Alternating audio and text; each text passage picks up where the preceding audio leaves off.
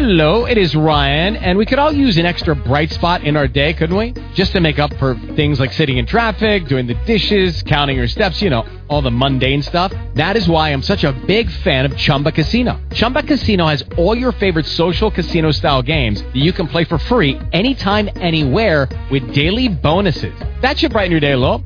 Actually, a lot. So sign up now at ChumbaCasino.com. That's ChumbaCasino.com. No purchase necessary. VGW Group. Void where prohibited by law. See terms and conditions. 18+. Good afternoon. It is Chickie Fitzgerald with the Executive Girlfriends Group, and thank you so much for joining us on Egg Live. It is Friday, May 3rd, and we just have an amazing show, and I say this because this is backed by popular demand. Our guest today is Theresa Corcoran. And Theresa is a coach, a speaker, a trainer, an entrepreneur, and a dreamer. And she also happens to be an expert on rebounding. And the book that we're going to talk about today is Rebounding, a practical guide for getting up and getting over it. And Theresa, I'm so glad to have you back. We were just reminiscing a little bit. So, the topic of today, actually my favorite topic in the whole world, is failure. And the lead-in that we put on the show today when we posted it on Blog Talk Radio was, who among us has not experienced failure? And I happen to have experienced what I call spectacular failure. So why don't you give our listeners a little thumbnail into you, because you've had quite a journey, and you've changed your last name since the last time we met, and there's clearly a story behind that. You started to tell me before we put on the recording, and why don't we start there, Theresa? Oh, thanks so much, Chickie. And I'm just so very grateful to be here with you today. Just from the moment I got on the phone just a few minutes ago, I just knew that God had placed me perfectly in the right place today, and I just want to thank you and express my gratitude for the opportunity. Rebounding is an ever-dynamic process, of course, and I do think, and it sounds a bit cliche, that, it isn't our successes that really define us, but in fact, how we respond to these challenges and obstacles in our lives, and the resiliency that we find inside of ourselves, the core values that we get an opportunity to refine and discover in ourselves so that we can respond in an ever-increasingly positive way and create something even better at the other side of whatever challenge it is that we're facing. So. Right. Who among us hasn't experienced failure? It's absolutely all around us, and yet I still find, Chickie, it's the one thing that sometimes people hesitate to talk about. Right. There's so much shame packed around some of these types of failures, whether it be bankruptcy, divorce, grieving of whatever type it is, and so many times I just find that people are so much more likely to cover it up, kind of mask it over. It's just in an effort, I think, to keep it together. But the price that we pay for not celebrating those opportunities by kind of coming forward and being able to share them with other people is really can be quite intense. So I'm excited to do this work because I find such purpose in, if nothing else, being transparent about my own challenges. And what I've found that has allowed is other people to feel comfortable saying, hey, I'm going through something too. Right. And I think that's afraid. The thing. I have a number of friends and colleagues who will gently, and I'll use the word criticize, but it really is quite loving in its delivery, tell me that they think that I'm too open about things. And I have to laugh because, I really have the perspective that you do, that it is only in opening up those vulnerabilities that we actually do become strong. And, certainly from a biblical perspective, that is, a time-tested principle, and that it really is in weakness that we become strong. And, we watch what goes on, the formation of a diamond, the crushing of grapes, which produces wine, Even a child falling down and getting up as a toddler, if you never let them do that, their legs won't be strong enough. And or the chrysalis breaking out of its or the butterfly, what's it called, the larva inside. I'm forgetting my biology. But anyway, all those things are in nature show us that very principle. And, that process of rediscovering yourself, reinventing yourself, recovering, which makes up this whole topic of rebounding is something that, many people don't ever think they're going to have to face. But what we've certainly seen in the Executive Girlfriends group, and when you and I first met, was when the economy started to tank. Yeah. And, at first, some of our corporate executives who were members of the Executive Girlfriends group would, on our weekly call, back then we had people on the call, and we would, some of them would lament of how they were having to, give out pink slips, if those even still exist, but, having to figure out who of their team they were going to get let go, only to come back 4 weeks later and say, oh, my God, I got let go today. And their entire who they were is wrapped up in the name on their business card, the company and the title. And so talk to us a little bit about your own story, because you've gone through a lot, and you've certainly come out of it very, very strong. But your own business has gone through a rebirth, your personal life, everything. Yeah, lots of different phases. Really started even before my first business, but I opened my first business in 2006 as really a direct answer to a lot of prayer and just praying for guidance. And I knew that I was on the verge of a next chapter in my life. I had been in the real estate industry, the construction industry, and really had been, in sales for over 15 years. And the thing that I found about sales that I love to do was really to tap into managing and coaching, empowering the people on my team, and help them, kind of envision their goals and reach for their goals. And so, the industry, of course, went under massive reconstruction. 2005, 2006, the market was shifting. And as a result, also the management environment I was working in also started shifting, and I just knew that it was time to make a change. And when I really tapped into what I love to do most, I felt called into this coaching capacity to a greater level. And so I flew out the door, really on a lot of faith, and, ignorance, I guess, is bliss. Opening my first coaching agency, which really Raleigh hadn't seen, the likes of. Still to this day, it's, the agency concept with coaching is not as widespread. There's a lot of solo entrepreneurs out there, and not as many coaching groups. But one of the things that I found is that people in a coaching capacity really needed not only community and kind of that ability to come together in their consulting work, celebrate their differences, but also a real grounding in sales and marketing principles, because so many people are called to that profession from a service orientation, but really have no idea how to sell themselves, have no idea how to kind of bring themselves into the industry. And so I opened Inspire, my first coaching agency, and I just felt so excited, so purpose-filled, and really celebrated some huge successes in the first 2 years of opening. We landed a multi-million-dollar opportunity to form a coaching and training institute for an HR firm in the region. And it wasn't but 6 or 7 months into that contract. And, of course, we felt like we had reached somewhat of a state of arrival. Right, this was a solid paycheck. This was, keeping 35 people on payroll fed, supporting and providing for their families. This was a huge opportunity for my little baby firm.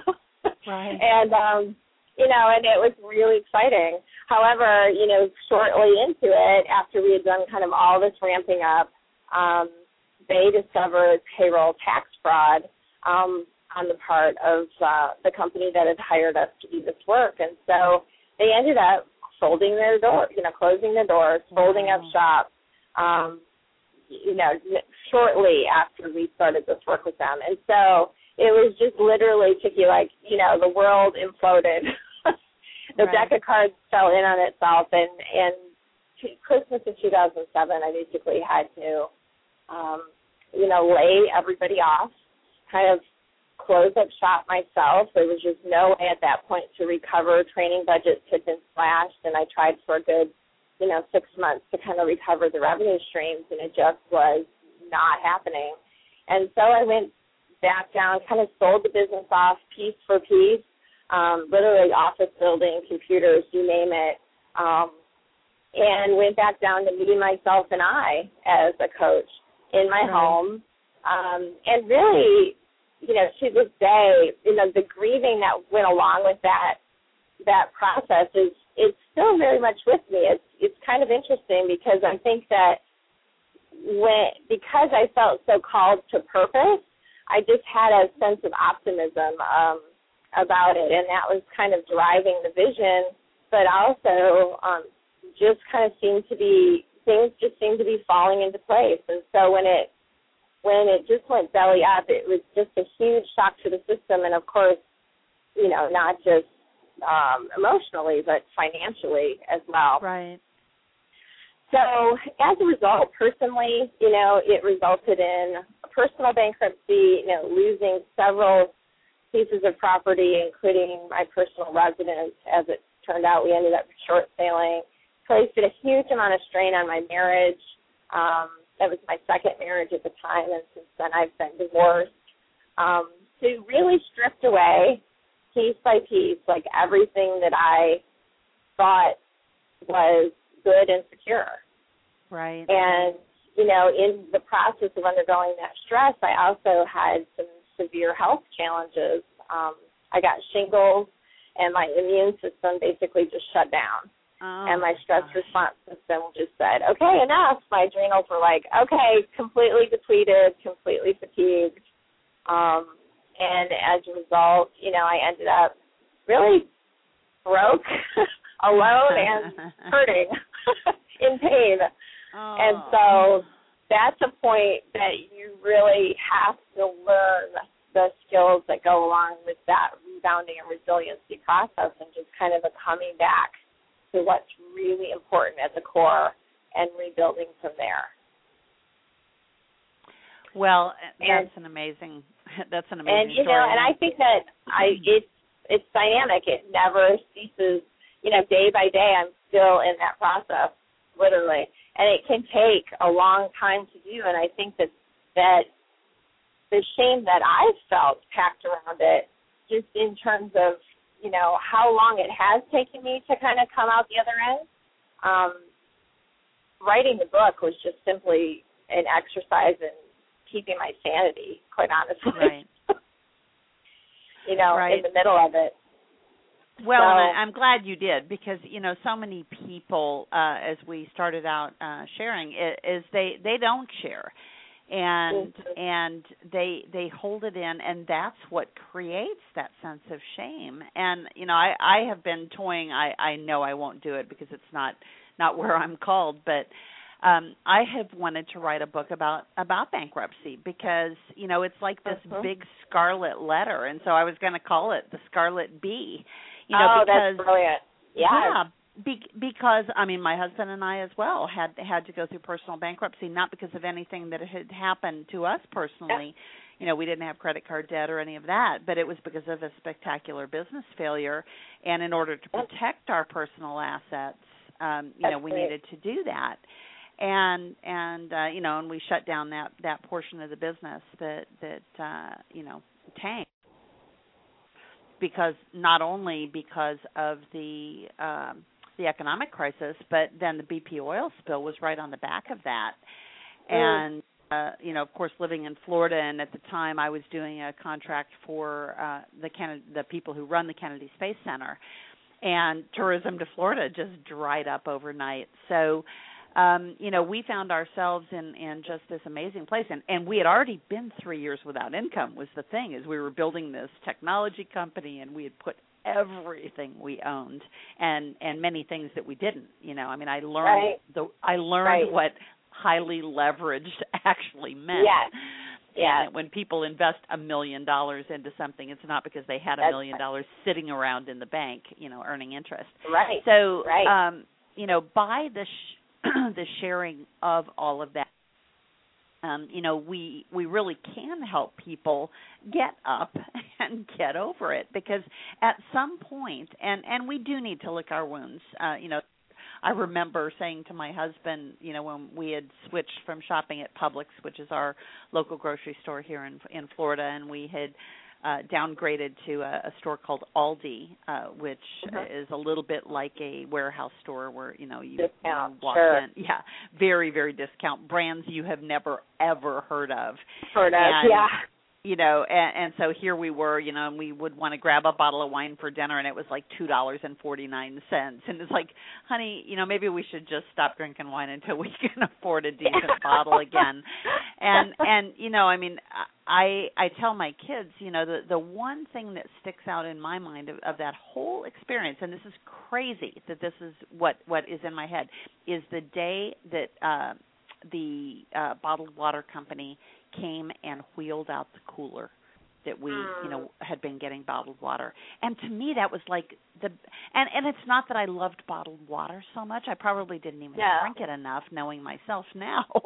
But it was that symbol of my life was about to change, right? Yeah, and your life is being dismantled. I mean, it's kind of the things that and it isn't that you derive your identity from those things, but that they were assumptions that they were there. They were going to be there. Oh, exactly. Yeah. No, I did not. I was not wearing a Crystal Springs T-shirt. Yeah. But but the thing is, and it sounds like you're at the same place. Is we have completely bounced back. And the day after our bankruptcy was filed, we got a several $100,000 consulting contract, and it just. We have been blessed, and we are living in this place of just incredible favor, that whatever we step out into, is just really, really going well. And, I will never, ever take that for granted again. No.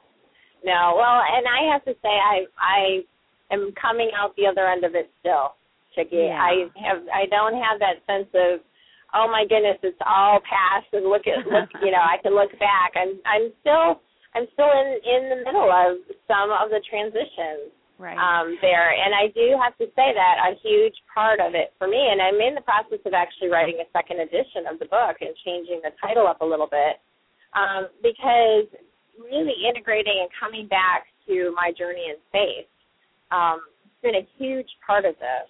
And I grew up very Catholic, very Christian, very active in my church. And then for 20 years, I basically side-burnered religion altogether. Still had a very personal relationship with God, but, these kinds of challenges, well, for me, it did help bring me back. Right. And, and just kind of grounds me in faith. And I'm still walking every day, just very much trusting that God has me perfectly placed. The challenges that I've encountered for a reason, and as a result, I'm supposed to talk about them. Right. Because I'm supposed to help give other people freedom to talk about them. Completely. And I was just having that discussion. I mentor a couple of people in different stages of business. A woman who is a CEO who is looking to do a roll up of a couple of different companies, and really not knowing where the resources to do that are going to come from. But what I have shared about my situation and my faith, and going through Hard Times 101, which is what your chapter 1 talks about, is that it isn't that the faith side of this actually removes all of the problems.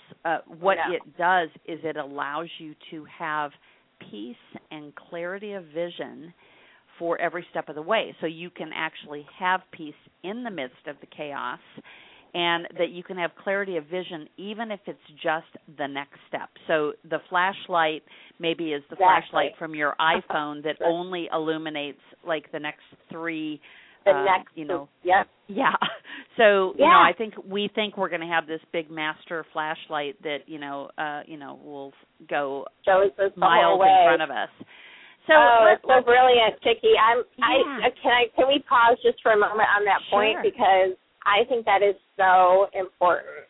And, what I found is just exactly what you're saying is that, we're not given the whole path. We don't see the whole golden yellow brick road, leading to Oz at the end. But what we are given, it perfectly in the right timing, in the right way that we will pay attention to, the next natural step.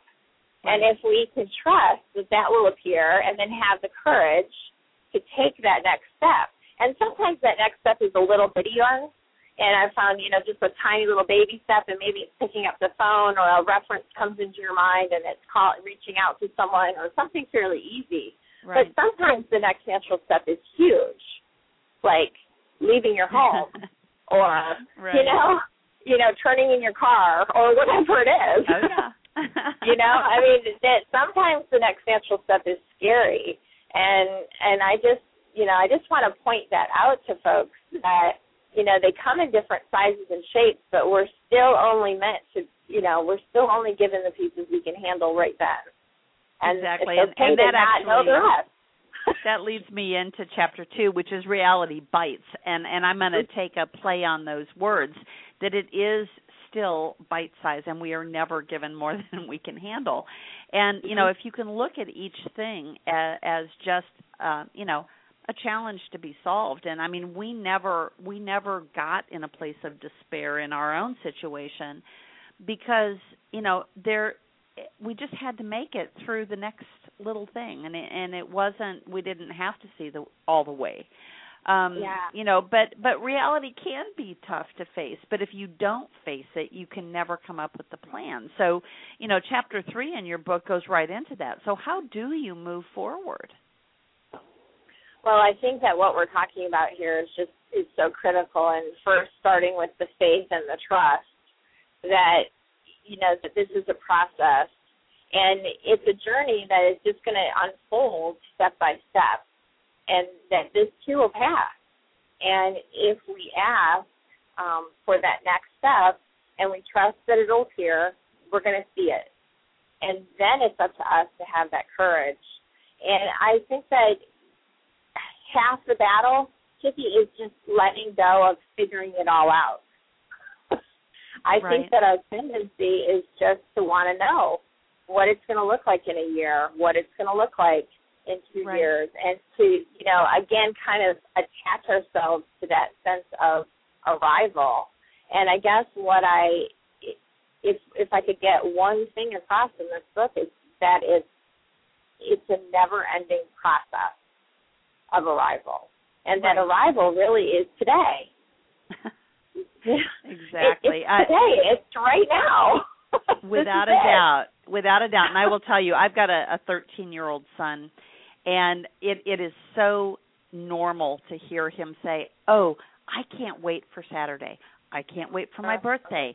I can't wait for Christmas. And he's always living in the future.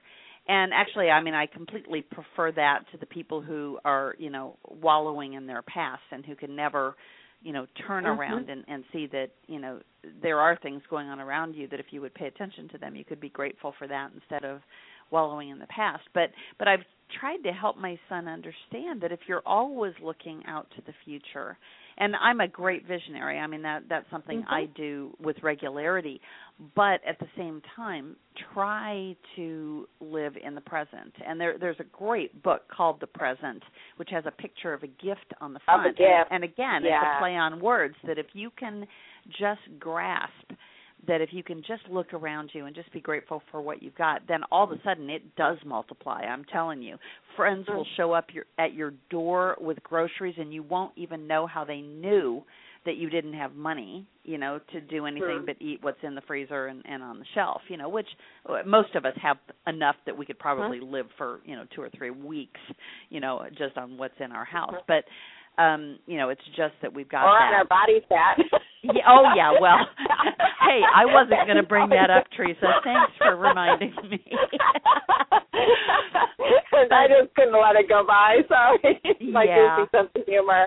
But exactly. yeah, but, you're absolutely right. Gratitude and being present for what is right in front of us is the way that we'll continue to stay inspired, and also that those gifts will multiply. Definitely. And, Chapter 4 in your book it is about money matters, or money matters. And I think it's really the emphasis that you put on that really tells you what you intend to get out of that particular chapter. But I will tell you that the one thing that has gotten me through completely, and I say this to my husband all the time, it's monopoly money. It's not even real. We get so wrapped around the axle. And we forget that there are other ways to get things done. There's trading and bartering, and there is selling of your physical goods. And, we certainly did plenty of that, from Rolexes to, downsizing from 2 cars to 1. And there are all kinds of ways that you can change your financial picture. Now, obviously, it is best, to be able to go back and replace the income side. But, when you start focusing on how to cut back, I'll tell you what, when we finally had money again, and when I got my first check from that several $100,000 consulting contract, we went out for lunch, and I'll never forget it. We were sitting at Fridays. It was the first time we had been out to lunch literally in years, and to a restaurant. And I bought these little notebooks, and I gave one to everybody, and I said, okay, open it up, and on the left-hand side, write down all the things that you need. And, I needed, undergarments and, just basics. I needed to go out and get a good haircut, and, those were the needs. And then, the wants was the other side of the equation. And I've got kids who at the time, they were like 11 and 13. And, they could do like Christmas lists to Santa to choke a horse, right? And I expected them to use page after page for the want side. Do you know my kids could not come up with more than 2 things that they wanted and very few things that they needed. And I thought, okay, well, if this is all this was supposed to accomplish, mission accomplished. We got out of that intense materialism. Now, of course, as resources have come back and we've been able to put them back in the Christian school where they had been going, the private school, taking them out of public school, and they've grown to expect, well, let's stop at McDonald's on the way home, and so I do have to rein them back in. But the next chapter, and I'll let you certainly comment on that, but let's do it in the framework of this next chapter, which really is about and I'm going to paraphrase, the chapter is called Creating Your Own Economy, but I think the real thing is how to achieve that financial independence. We used to think about that as, I had to inherit money, and then I was financially independent. But now it's not letting anybody come in and give you a pink slip, not letting anybody come in and telling you you're out of here. So having more control over who you are. So why don't you talk to us about those couple of chapters? Yeah, absolutely. I put those chapters in there because there's nothing like money to, and money challenges and money setbacks in particular to just really kind of hit us where it hurts. I think that the self-esteem wise, and to kind of play up on that woulda, shoulda, coulda tendency, which it's hard not to do when you hit challenges and you look back and you say, well, I should have done this and I could have done that. And, money in particular can have a lot of this shame or guilt that packs around it. And so I felt like it was important to call it out. And maybe it's not even getting to the point of bankruptcy, but it's something shy of that, and we're just afraid to let people know that we're struggling in some way. But to really start that, and I am a huge advocate of multiple streams of income, and I certainly have, advocate creativity when it comes to money. And you've got to start where you're at. And that is sometimes the hardest place for people to start because they don't want to look at it. They don't really want to see it for what it is. And, you obviously, Chicky, in your challenges, you've had so many moments of empowerment. It's really wonderful that you're able to come back together with your family and say, what's the state of the union?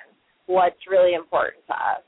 But, sometimes before we get to that step, I've just run into a lot of people where it's very easy to fall into a negative spiral or cycle of some type where, until you're willing to kind of face what is, you kind of medicate it, hoping it's going to go away. Yeah, absolutely. And that cycle can really catch us up. It can result in addictions. It can result in, some really negative self-sabotaging behaviors. And I just want to encourage people that, that's one of the things that God has gifted us with is the chance to start over every day, every hour. Thank God. And it doesn't thank God, and it doesn't matter where you're at today. It doesn't matter if it looks like the whole deck of cards is folding in. It's okay, and you can look at it wherever you are right today, and you can identify one thing that you can do that's not leading you back into the cycle that is going to help step you out. And absolutely, if it means selling things that you don't need that are just laying around the house, on Craigslist to get $1,000 together to form an emergency fund, then go do it. If that's the first step. You for a lot of people, honestly, you sound like a Dave Ramsey graduate. Yeah. Yes, absolutely a Dave Ramsey graduate. Well, he has a lot of wisdom in that. Oh, he does. Starting with the real basics, but making sure that your basic needs are covered. Exactly. Well, I have to tell you a funny story because in the midst of our bankruptcy, I was teaching Financial Peace University, and of course, Dave Ramsey himself has been through bankruptcy. He doesn't obviously encourage it, but for us, there were a whole bunch of reasons why we didn't really have a choice, and I really felt a lot of peace about it, so we did it anyway. But so we were learning all of the Dave Ramsey principles, and we had already gone through as students, and then actually my daughter, who is now 15, went through it when I was teaching it, so she had lived all of this and was learning. So, I think and again, I'm putting words in your mouth and into your book because I haven't actually had the pleasure of reading it yet, but the Creating Your Own Economy, I think, has so many dimensions, and really just taking control of your future and not being a victim to what gets done to you is a huge piece of that, and that leads right into Chapter 6, and I'm sure that's no surprise, of envisioning a better way and a better day. You say or a better day, but I think it's really both, and this whole thing of being able to create your future by saying it, by stating it, and really envisioning it as if it were true today. And, I do this in my coaching a lot, do completely unconstrained thinking.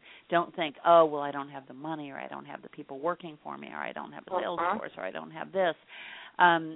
Really talk about what would it look like if there were no constraints. Oh, absolutely. It's so important to do that, and especially when we're given an opportunity, to reach deep and kind of recreate ourselves. It's a challenge and something that, we feel the need to recover from, quote unquote, but at the same time, there's a huge gift and an opportunity in that. And we can kind of strip away the parts that maybe were part of that old chapter that weren't serving us as well. And we get a chance to reprioritize it, and we get this blank slate, this canvas to paint on. And we can paint a whole different life. If we weren't happy with the job and the position that we were in, hey, guess what? We have a new opportunity to change industries or change positions. We can move laterally. We can move vertically. We can jump ship altogether and do something radically different. we can absolutely choose something different. And I think that when we start to strip away the victimhood and look at the silver lining are these amazing opportunities to choose something new and exciting, that's when the future really begins. And you're right, starting to envision it without limitations. There might be a huge gap between where you're at today and where you want to go, but if you can't see it, you can never get there. Well, and that's the funny thing is you also really have to pay attention to what other people around you are saying. And I got linked up with a guy about a year ago, and a friend of mine introduced me to him as a potential capital source for one of the projects I was working on. And I kept trying to make it work, and it wasn't gelling. I didn't seem to have the right opportunity for the kind of structure that they had. And just recently I went back to him because I had been asked to get involved in this large project in Antigua, and we're building a huge resort that has both a 5-star and a 6-star facility, a marina, a water park, a hospitality and culinary school, a cultural and performing arts center. I mean, it's just going to be unbelievable. And then, like a few days ago, another opportunity like waltzes into my life that I never, ever would have come across before. I was telling you about this earlier of Marsha Mason, the actress, has lived north of Santa Fe for a number of years, and she decided she's 70 years old and she wants to go back to Broadway. So she, put this estate up for sale a couple of years ago, and because of the economy, nobody has purchased it, and now we're looking at turning it into a retreat center, high-level executives, board of directors kinds of retreats, and adding a spa and all of this. And then, of course, and this is before I looked at what your vision is that Patty sent to me when she sent me your background. And so yesterday I get an email from this guy that I met a year ago, and he's the one who's funding, working with us to get funding for the Antigua project now. And I sent him this other opportunity, and I said, isn't this interesting that all of a sudden I'm attracting all of these like sanctuary, getaways? And he sends me back a note he wrote to me a year ago that said, we have this role that we need within our organization to manage centers like this all over the world. And because of your hospitality background, I'm thinking that it could be you. I don't even remember reading that email. He said, this has come to pass now. And then that I read your background, and just for those who are listening, why don't you tell us about Trillium? Yeah, absolutely. Well, along this journey, my own wellness has been, something that has definitely been a challenge. I've had to do a lot of learning in, and I also grew up in a very wellness-minded family. And, when I refer to total wellness, I really am talking about mind, heart, body, spirit, and each part of those and piece of that being so important. And so this, of course, ties right into the personal growth industry that I've been a part of and have loved and have really been addicted to since I was a young child and teenager. But in 2006, when I opened Inspire, a huge piece of that vision was understanding that Inspire was kind of a stepping stone to something much bigger, and that the coaching core that I was building at Inspire was really just the inside mechanism of a discovery vehicle by which I could help bring people into this larger destination spa resort, which Trillium is the name that came to me because it was really a 3-part center. And Trillium is a native flower of Michigan, the state that I grew up in, and surprisingly North Carolina, where I now reside in as well, and it's an endangered species. But, right, and I was reading about it when I first read that blurb, and it is interesting that it also is not supposed to be uprooted, and that if you pull it out, it takes so long to get reinserted. And I was thinking that in the context of what we just talked about also, that sometimes you need to not be so quick to pull yourself up out of a situation. So anyway, go ahead with the vision. That's a really good point, Chicky. I'm glad that you brought that up. Yeah, there's just some parts and pieces, of this vision that I've just kind of felt, honestly, like I'm just a channel for, to tell you the truth. I feel like there's this healing and empowerment place that I'm called to create, called Trillium, and it really is, again, that destination spa location, but it has an integrative health component to it and an empowerment center. So kind of like a combination of a Canyon Ranch and an Omega Institute, if you will. And as to date, I cannot find anything on the planet that exists exactly like it. There's also a retreat component to it, and I've kind of drawn up a blueprint for this center, and over the last 5-6 years, and I truly know that each part and piece is just, I don't know, it's going to come about. It's just you got to take each part and piece one step at a time. Right. Well, I'll tell you what, I'm excited. Today is amazing. I'm excited to hear about what you're going to do, and I'll send you some of the things that I'm going to do, because nothing ever happens by accident. You know that. So let's talk about, and actually it leads us right into Chapter 7, which is Up and Down, Working Together for Good. And I think again, I'm reading things into your titles because this is how I would have written it, and then you can tell me how you did write it. I love it.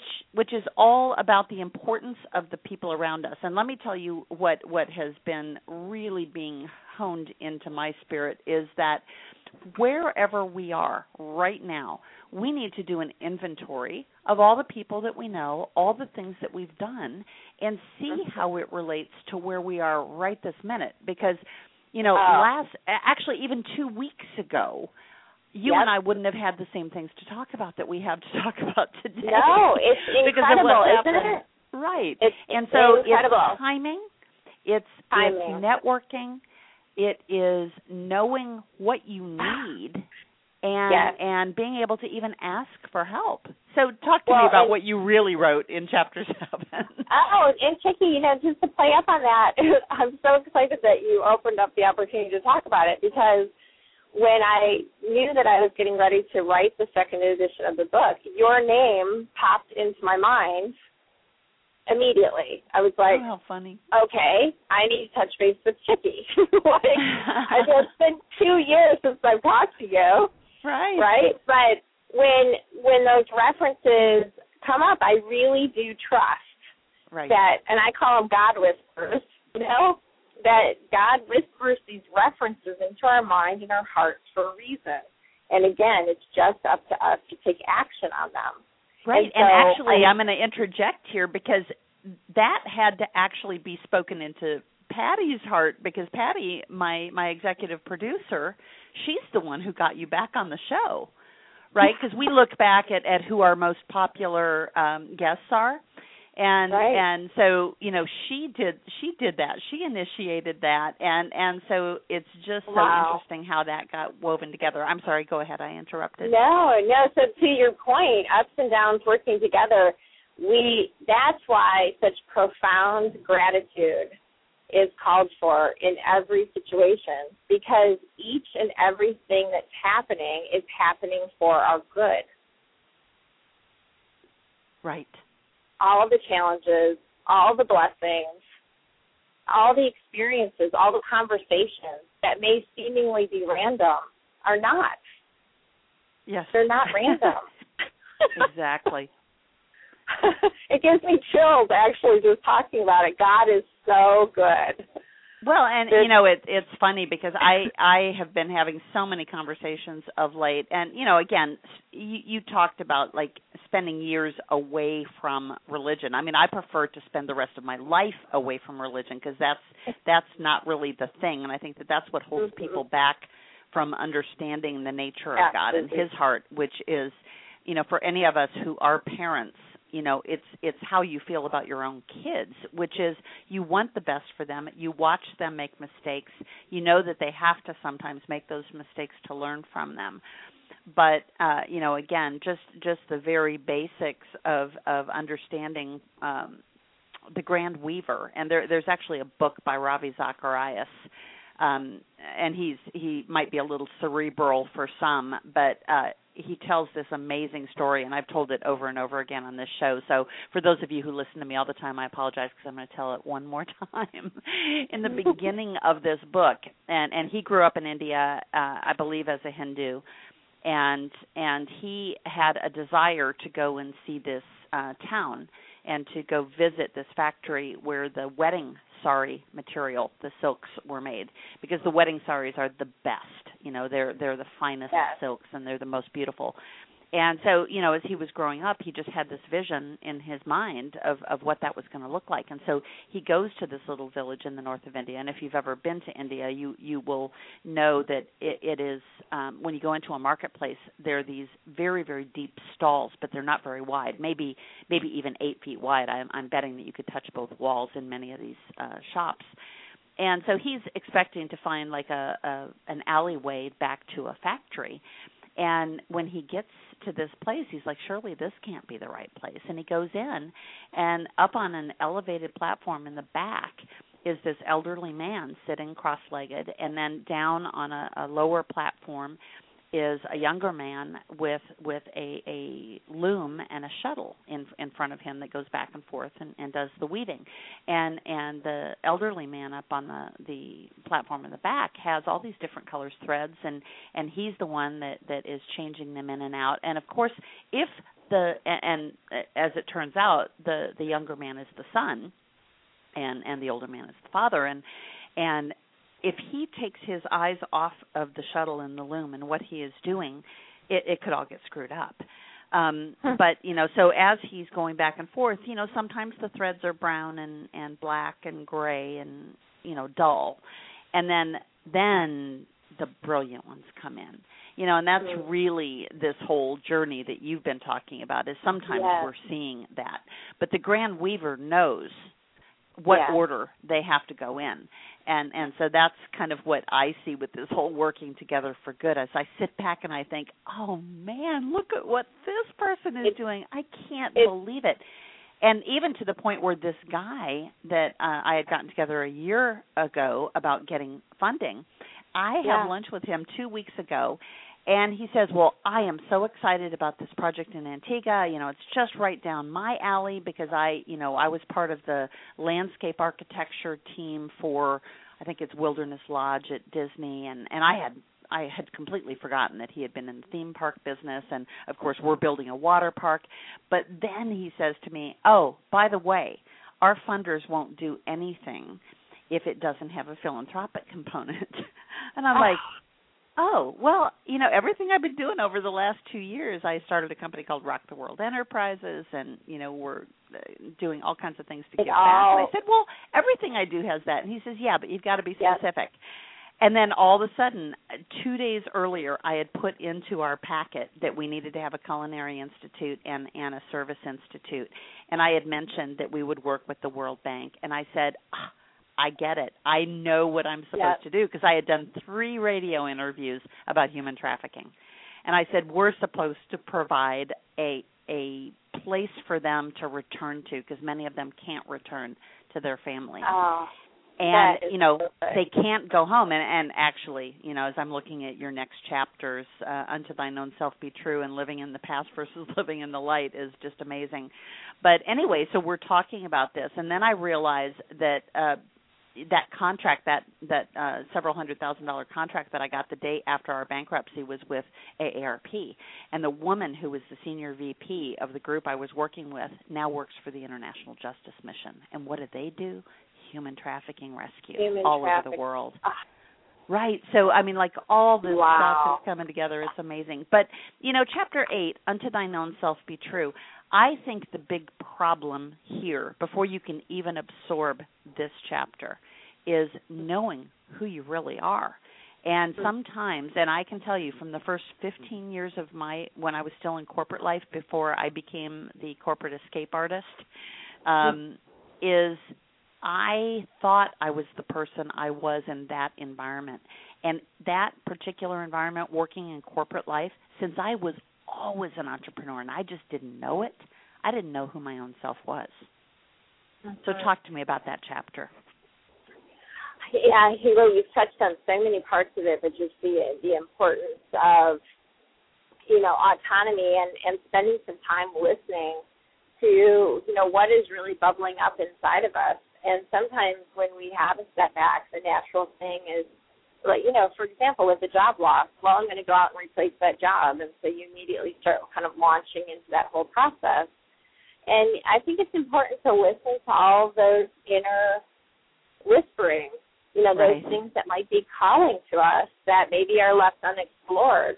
Maybe there's some travel that we never thought we'd have an opportunity to do. And again, just not letting the how stop us up, but to just take the time. Inventorying is such an important word that you used earlier, Chicky.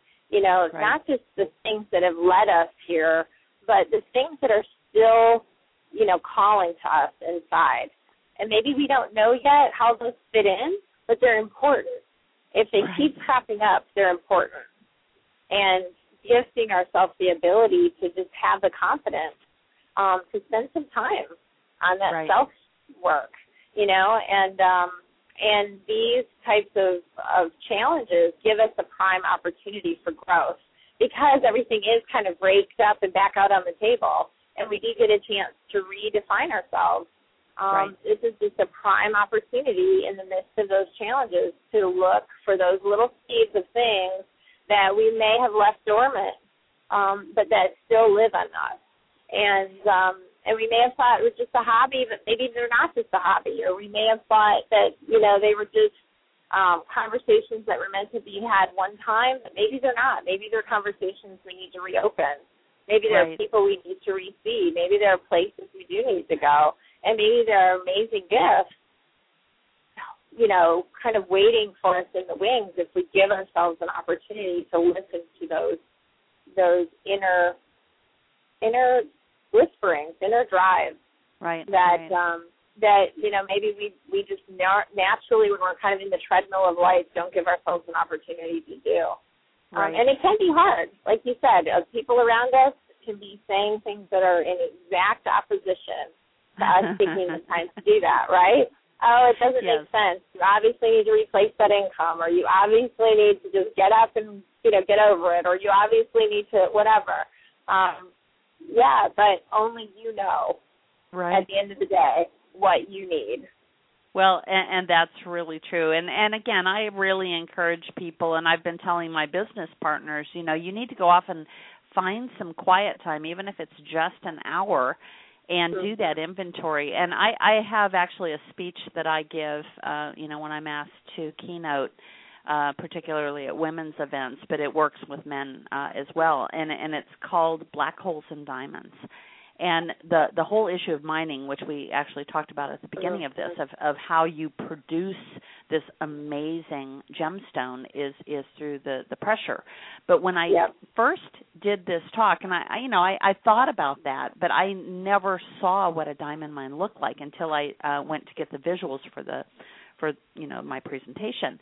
And I saw that a diamond mine is this big black hole in the ground. I mean, it's not like any other mine that is just like in the side of a mountain, you've got something that takes you into the mine, a small hole. No, this is like miles wide and very, very deep, conical in shape. And down at the bottom is where the diamonds are mined. And so I started thinking about how our lives are like that. And this is even this next chapter, chapter 9, living in the past versus living in the light. When you live in the black hole, you can't see out. I mean, you might see the sky, but you cannot see how you get out of that big black hole. And the bigger the black hole in your life, and if you map your life out, just do a timeline of your life.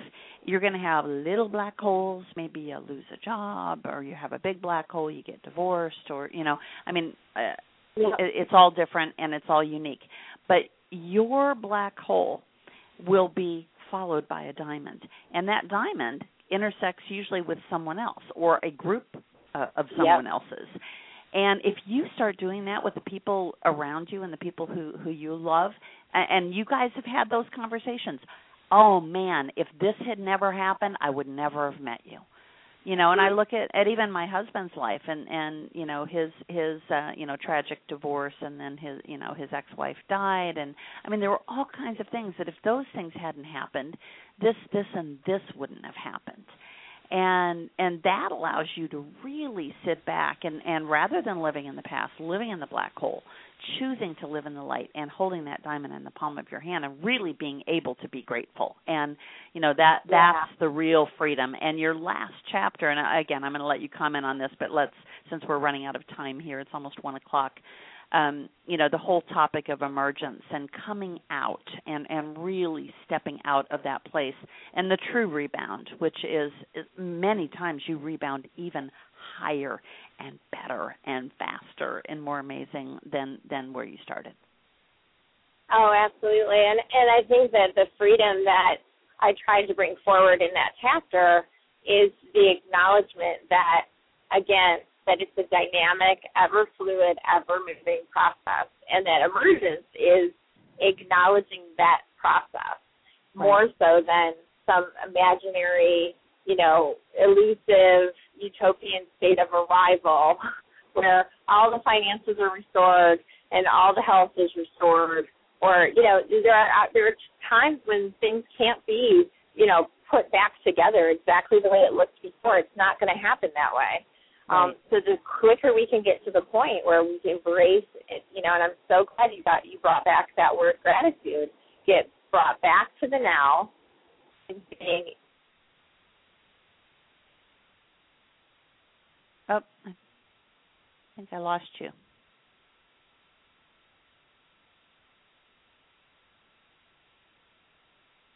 You may have had a cell phone battery. Because it's no longer. There you are. I lost you. I lost you for the last bit of that thought. You went completely silent. At that point, that's where the happiness is available to us.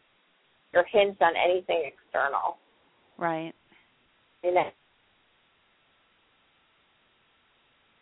Yeah, Theresa, all of a sudden you're breaking up quite a bit. I don't know if you're moving, but we're losing more than 50% of what you're saying. But you know, it's okay because I think we're really winding down here. And you know, if they want more, they just need to go buy the book. That's all there is to it. And I recommend going back on Blog Talk Radio and searching for Theresa. And if you look at the current book, which is called Rebounding, A Practical Guide for Getting Up and Getting Over It. And Theresa's name before she went back to her maiden name is Salihu Musso. Is that how you pronounce it? Oh, I've lost her again. Anyway, if you'll go to the Executive Girlfriends Group book site or to Amazon and look for Rebounding, the Practical Guide for Getting Up and Getting Over It, you will be able to also search for Theresa's name on Blog Talk Radio and find the original show that we did 2 years ago. I'm going to go back and listen to it myself because I think it'll be great fun. Well, it sounds like Theresa is no longer with us, but I just want to thank her in absentia for an amazing show, and I just really look forward to reading the revised version of her book. And thank you so much for joining us, and we appreciate everyone who listens to the Executive Girlfriends Group show, both those who are members in the Executive Girlfriends Group. And if you'd like to know more about that, see www.executivegirlfriendsgroup.com. And for those of you who are listening to us on Blog Talk Radio or iTunes, thank you so much for joining us. And you will not want to miss next week's show. My guest next week is Dondi Scamaci. She is one of my favorite people in the world and one of my favorite authors. She is motivating and inspiring and just so practical in how she lays out the premises of her books.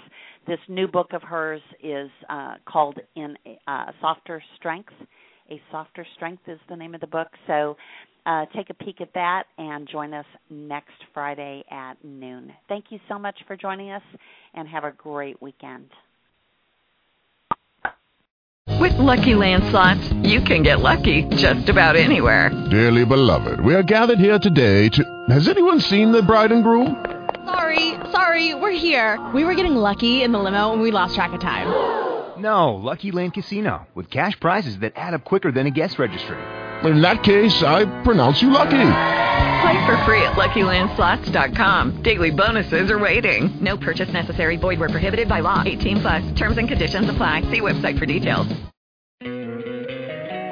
Don't you love an extra $100 in your pocket?